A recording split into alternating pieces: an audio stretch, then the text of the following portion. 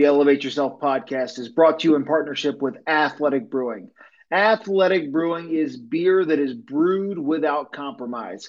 It tastes just like the hard stuff, except you don't get any of the baggage. So, no hangover, less calories, less sugar, super yummy, and you can drink it any time of day. Encourage you to check them out at athleticbrewing.com and use code ELEVATE30. That's right. Code ELEVATE30 at checkout for 30% off your first order. Do it. Hey now, and welcome to the Elevate Yourself podcast. I'm Rob, and I am thrilled to get to be the host of this show. I feel super lucky. I work for this awesome company called Elevation Health. And in each episode of this show, I get to have a conversation with folks from all different walks of life about how they elevate themselves. It's my hope that these conversations will make you think, force you to change your best, and as a result, help you get a little bit closer to becoming the best version of you. Dr. Flack, thank you so much for doing this. Welcome to the show. Thanks, Rob. Not a problem. My pleasure. So tell folks just briefly about your background, your training, your education. How did you end up where you are today? Yeah. So I grew up in a small town in Vermont and left that small town to go play college football. I went down to the Ferrum College in Southwest Virginia. And from there, I started to really get I guess, greater appreciation for the healthy human body. And it really spurred me on to change my major from the whole goal used to be I was going to be a strength and conditioning coach because I was really into fitness and exercise and playing college football. But I changed that to health sciences because I got really more into the physiology behind it all. And that led me to grad school at Virginia Tech in the Department of Dietetics, Human Nutrition, Foods, and Exercise.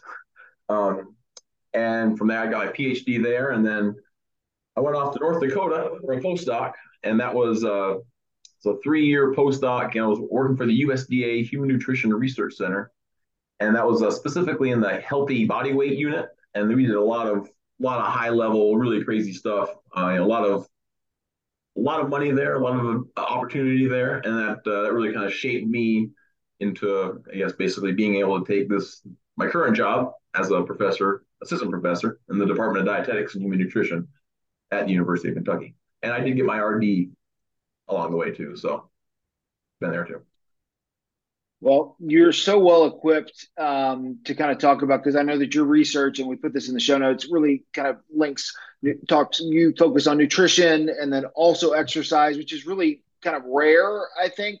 And so I guess just broadly speaking for folks, kind of general principles that maybe you hold for yourself, or when somebody asks you, they come up to you, or a family member just says, how do I improve my cardiometabolic health with nutrition and exercise? Or they're just general principles that you believe from the literature and from your experience are important? Yeah, I think the big thing, it's overarching idea is linking your nutrition to your metabolic need. So eating for your metabolic need. So for instance, different athletes, if you're training for a marathon versus you're trying to be a bodybuilder, going to be very different dietary intake, obviously. And what's healthy for one person isn't going to be healthy for another person. And even within the person, so like what I eat for dinner is going to be drastically different if the next morning I'm going to be going for a run versus I'm going to be going to the gym to work out. Or if I'm got a busy morning and I'm not going to be able to exercise at all. Well, I'm very particular in exactly this idea of eating for your metabolic need and what your true needs are. Well said. And I guess on that nutrition standpoint, if we're talking maybe about just general heart health, it's Heart Month, so we're talking heart health. What do you know, or from your experience, about like foods that are good for the heart? I know a lot of times people are like, oh, it's it's red meat or whatever it is. All these buzz things that people ask me about. To you, what's important nutrition wise for heart health? So I will preface that I'm not a cardiovascular researcher. So, and I work with some cardiovascular people who are hardcore cardiovascular scientists. So I don't want to claim that I'm a cardiovascular scientist, and I don't want to step out of bounds and across my expertise area. Saying that, yeah, I guess hard to define cardiovascular health. Am I talking about a cardiovascular patient in a hospital with heart failure? Are we talking about an elderly adult that has seen some decline recently? Are we talking about a young, healthy athlete trying to improve cardiorespiratory fitness? There's going to be a lot of different, it's hard to give one overarching recommendation to for everything. And yeah, it's probably a common theme in nutrition in general. You can't really give one overarching recommendation for everybody. But if I could apply it to, I'm guessing the majority of people who are listening to this are more interested in the fitness industry and more interested in the exercise and cardiovascular fitness side of things. The big thing is to not be overly restrictive and underfueled. It's easy to say, you start training for, say, I want to run a marathon, so I'm going to run all these miles and I'm going to try to do this in a slight energy deficit because I want to drop 10 pounds. And that slight energy deficit is going to it starts to become a bigger energy deficit, and you start to restricting more food. And then all of a sudden not only are you not getting the calories, but you're starting not to get the bigger picture micronutrients, other things that your cardiovascular system is really going to need to make those beneficial adaptations.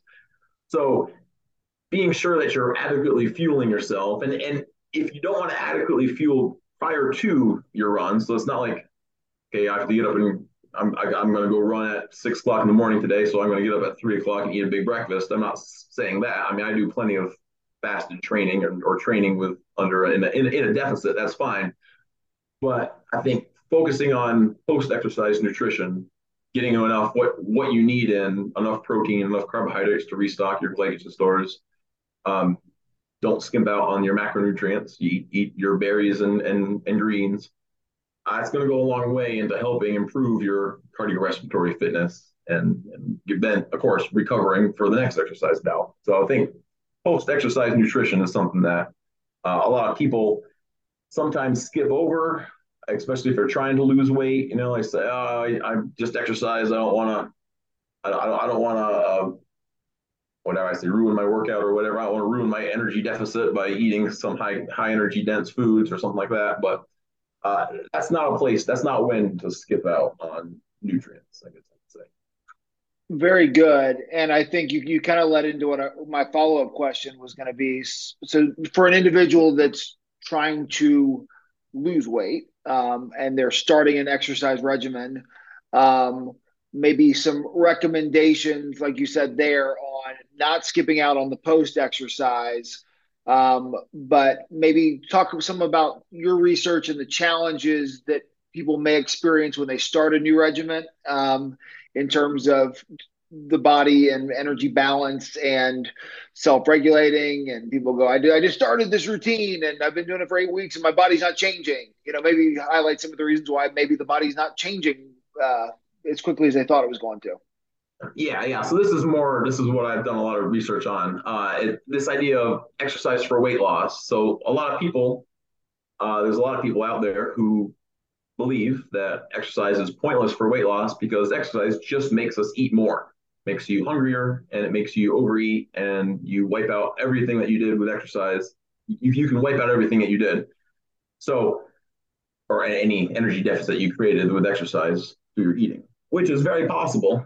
The average overweight individual, say they go to the gym, they jump on the elliptical for an hour of low intensity ellipticizing, they burn 500 calories, say. And they leave that gym saying, "Oh, I just worked out super hard for an hour. I'm going to go eat some McDonald's." And then just like that 500 calorie energy deficit is gone. So it is certainly possible to completely wipe out an energy deficit by picking out. And a lot of times that's what happens when novice exercisers start an exercise program. So kind of what I was kind of talking about before about um, post-exercise nutrition, that's usually more for the more seasoned exercisers trying to gain fitness and maybe wanting to lose a couple pounds on the way. And but so it's a different population. For the people who are new to exercise, they 20, 30 pounds overweight, doctor says you really need to start exercising. They say, okay, I'm going to start exercising and lose some weight. And their sole goal, their only goal is to lose weight. That's a challenging place to be for those novice exercisers, just because this idea of, oh, I just exercised I burnt all these calories. Now I'm going to now I want they think I deserve this food, or they think I really need this food. I just burnt all these calories. Oh, I really need this food. When in reality, they still have plenty of calories on board to support themselves. So it's a tricky place for those people to be in. It's more of a there's a it's part behavioral, and when I say behavioral, I don't just mean like willy nilly doing a behavior, but there's physiology behind this behavior linked it, I guess, embedded in our dopamine reward system. So dopamine is a rewarding. It's called it's a reinforcement rewarding hormone neurotransmitter. Uh, Basically inducing this craving, this wanting, and for any of these reinforcing behaviors, for drugs, for alcohol, whatever it may be, the alcoholic finds alcohol or needs that alcohol so much that because of dopamine. What I'm trying to say, and so the same is true for an obese person. The obese individual really wants that dopamine, really wants that food because that dopamine response is there. So exercise can actually induce this dopaminergic signaling, and can actually spill over into causing food to becoming more reinforcing. So I've done research where I've shown after exercise, people are more attentive towards food cues, even if they're not hungry, or hunger has nothing to do with it. Completely separate issue. They might not be hungry at all. And actually, they might be more satiated. They might not feel like eating, but they're still more attentive to food cues. Um, so that's a big problem, I guess, problem issue, and that's probably why you see, people leave the gym like, oh, great workout, time for some ice cream. That's one issue they're having. One issue, the I guess the challenge that exercise for weight control presents, and then the other challenge is metabolically. We exercise, we induce this energy deficit, and if we do this consistently, our body's consistently thinking that we are in an energy shortage. We are in starvation mode. There's a food shortage out there. This is a famine. This like as if we're an animal in the wild and in hibernation mode. We can't find food, whatever it may be, and our bodies actually starts to slow things down. I might say, I hate to use the term fast and slow metabolism, but what's more appropriate is to say it becomes more efficient. Yes. Our metabolism becomes more efficient. We burn less calories. We're trying to conserve everything, and that's just going to hurt weight loss efforts. So it's a tricky balance you have to play. You don't want to overeat to take away your energy deficit that you created, but you don't want to undershoot. You don't want to be at such an energy deficit where your body's starting to freak out and store everything. So it is like I said, delicate balance you need to play. And that's why we suggest that slow and sustained weight loss is the best way to do it, as opposed to trying to lose 10 pounds a week or something like that. Right. And because you're inevitably the person setting themselves up for failure, right? It's you go and then you skip that meal or whatever it is afterwards, and then we're hungry later, and I deserve this because I've been so good. And there's all this internal dialogue that goes into folks' head. You mentioned the kind of the past and some of the research you've been doing recently. What's coming up on your research agenda and your interests, kind of moving forward? What are you excited about? Yeah, so I have a couple of big studies being reviewed now, big grants being reviewed now, really looking at, well, one, I'm strictly looking at these behavioral mechanisms promoting energy intake. And it's kind of getting at that dopamine reward system, that reinforcing value of food. Can long-term exercise, or does long-term exercise promote food reinforcement? Basically make food more reinforcing. It's talking about the wanting side of the foods. So not necessarily liking, very different. What liking and wanting are two very different things. I might, I like to eat brownies, but I don't want to eat a brownie every single day. Or maybe a better example is alcoholism. So the alcoholic who is deep into their addiction no longer likes to drink. They actually wish that they could stop. They see this ruining their lives, and they do not want to. They do not like drinking at all, but they need that drink. They want that drink because that dopamine reinforcement is so strong. So after long-term exercise, I've shown that we can actually sensitize people to the reinforcing effects of exercise. We can actually make people want to exercise. And we see this all the time for excessively active individuals. Yeah, exactly. Right. People who are up in the gym at 5 o'clock in the morning every day, those people find exercise very reinforcing. They want to exercise. They're motivated to exercise. They're internally motivated to exercise. And there's some genes involved there. I've shown that specific polymorphisms that predict this behavior. And some people don't have them. My wife, for instance, hates exercise, never wants to exercise, regardless of how much she exercises, she will always hate it and never want to do it. So some people are like that. I'll grant it, I'll give that. But really, I'd say the majority of us, if we can become sensitized to those reinforcing effects, we'll start wanting to exercise. And then the same thing goes for food. If you get sensitized to food, the reinforcing effects of food, you're going to want food more. And then I'm really interested in the interplay between these two and what kind of crosstalk they may have. So the people who are compulsive exercisers, are they also at risk for being compulsive eaters? Same kind of thing. We see this with drug abuse all the time. If you're addicted to one class of drug, you're more likely to be addicted to another. How many alcoholics also smoke cigarettes? How many people smoking cigarettes are also using drugs? So it's the same kind of crosstalk as that in terms of behavioral mechanisms behind it. That's fascinating. And that we need that research. So whoever is reviewing that grant, let's make it happen. Let's make it happen. You heard it here first. There you go. I want to go to a listener question. This is kind of following up on what we had talked about. This is a client case study. So I believe this listener is a personal trainer or a coach of some kind, and just says, I have a vegetarian client that eats around 85% clean. Doesn't define clean, but we'll just suppose it's clean. And exercises on average 2 hours per day, 5 days a week, but is struggling to lose weight. Her blood markers show no issues. Do you have any recommendations you would give to try to improve her metabolic health? So I guess my question, yeah. So and we actually see this a lot. People, they may exercise a lot and not lose weight, or they may reduce calories a lot and they may not lose weight. What I would think that might be happening, is that they're at the point. So like we see this with dieting all the time. An overweight person wants to lose 10 pounds. They go on a specific energy deficit diet. They lose 10 pounds. Then they plateau. So then they cut more calories. They lose another 10 pounds, but then they plateau. They cut more calories. They lose 10 pounds, but then they plateau. And eventually they just get down so much. They're eating 900 calories a day and they're failing to lose any weight. So I'm wondering if that's what's happening here.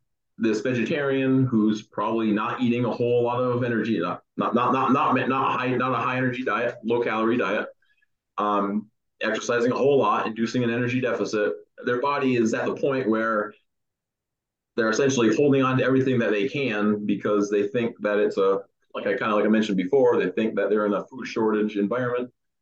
They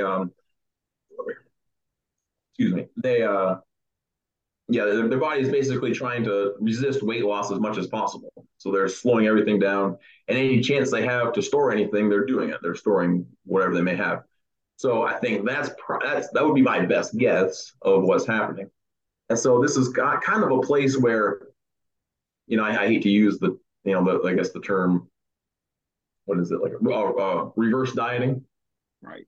So this is where actually some of that kind of pseudoscience may actually have some merit, where you're trying to correct this metabolic disturbances by overeating, eating far more than what you would usually eat. Maybe even just a couple days a week. Overeat a couple days a week. Try to reset that.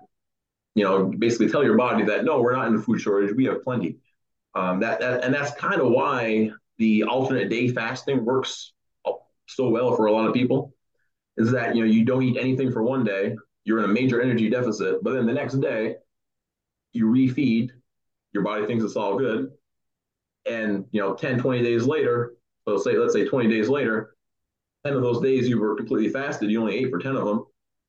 That's still a significant energy deficit you've created. So in the long term, that's a effective way for weight loss without altering these metabolic adaptations or instigating these metabolic adaptations.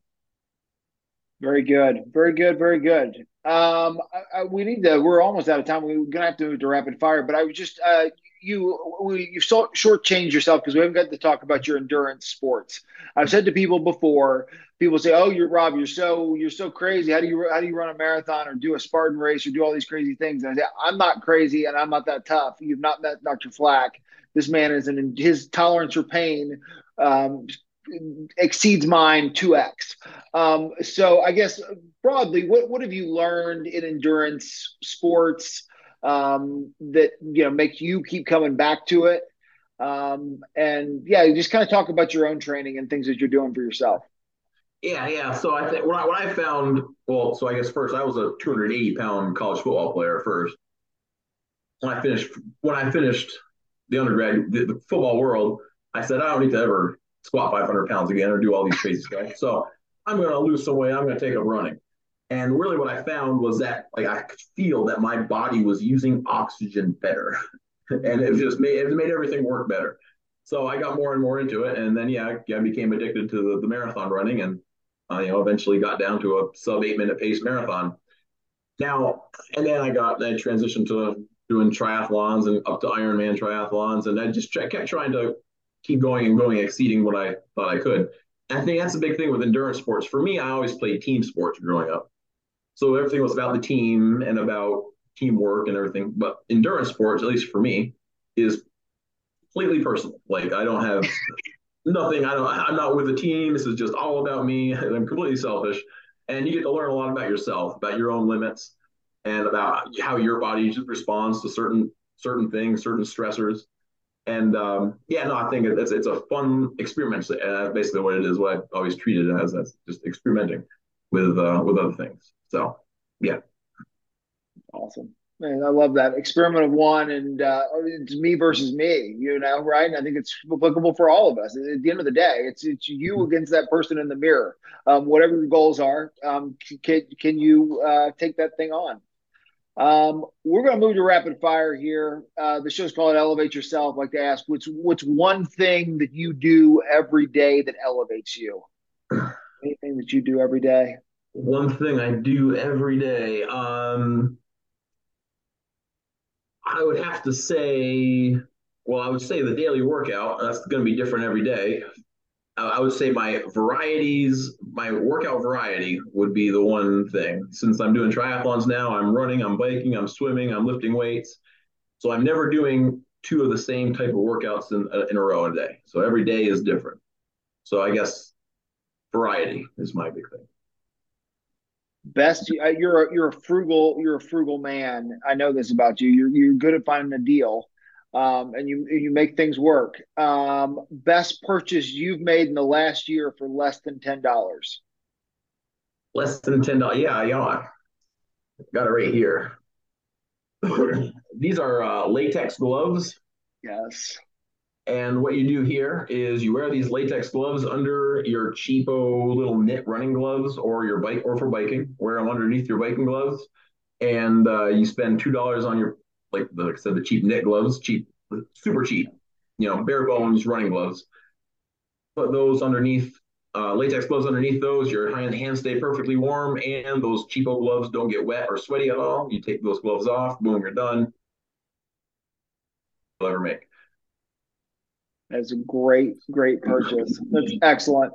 Um, Favorite meal. So like I always say, like my favorite meal, like that last meal, if I have one meal, it's my grandmother's fried chicken, all of the sides, all of it. It's the best. I don't know how she does it. That's my go-to meal. Do you have a favorite like meal that's like this is my one meal that I just love the very most? Similar to that, I guess my mother's lasagna has always been a classic favorite of mine. So yeah, I probably have to go with something like that. Yeah. You do a lot of different exercise. Do you have a go-to workout song, or is there like an '80s song? Or I'm envisioning some Guns N' Roses that it's like, you know what, not feeling it, but if I turn this song on, it's crush it. Let's go. We're gonna smoke this workout. So interestingly, I never listen to any music when I'm running or biking. Oh, but biking is more safety reasons, right? I'm on the road, so I'm not Right. going to get in a bad car. But I never, unlike most people running these days, I never listen to anything when I'm running. I'm always more focused on other things. I'm focused my effort, pace, foot strike, stride, all these little things that I'm always thinking of. Um, I don't really do much. I don't really do much music while doing any aerobic stuff, which is, like I said, odd. But I do have my nice home gym with and I have to turn on the old Sirius XM um, satellite radio, and I'm doing that. So I always usually have Ozzy's Boneyard or the '80s hair metal playing, completely perfect lift heavyweight music. So yeah, Yeah, hair metal, '80s hair metal. yeah. Um, do you have we talked post-workout, the importance of post-workout. What is your go-to post-workout fuel of choice? And that's all going to depend on what my workout was, right? That's again eating for your metabolic need. So like I mentioned, if I'm lifting weights, and I might only lift weights like twice a week, and I'm going to do a 2.5 hour completely deplete myself, crush myself workout to empty everything. After that workout, I want cookies and the protein shake. Now, if I'm going to go run for a long run, a smoothie or orange juice. Orange juice is pretty quality stuff. I want something more liquidy, more easier to digest. But or if like I do like some really hard effort track workout or hill repeats where I'm really oxidizing a lot of glucose, and I'm just out of gas at the end. I'm going to want some simple sugar. So like those are where the cookies come in, Big Newtons, something like that. That's so good. I really appreciate the detail on that because I'm with you. It's very activity specific for mental and physical replenishment. Well, Yeah, Dr. Flack, this has been so great. Thank you so much for doing this. Really appreciate you taking some time for us today. not a problem. My pleasure. As I mentioned, I work for Elevation Health, and we've been in business for 27 years, creating customizable solutions for your fitness and wellness needs. That's right, folks. 27 years. And in our 27 years, we've seen it all. So, whatever your needs might be, we got you covered. From fitness management and online training to on site classes and integrated technology, we help small and large groups alike get healthy and stay engaged. I encourage you to learn more about us at contactelevation.com and to follow us on social media at elevation.health.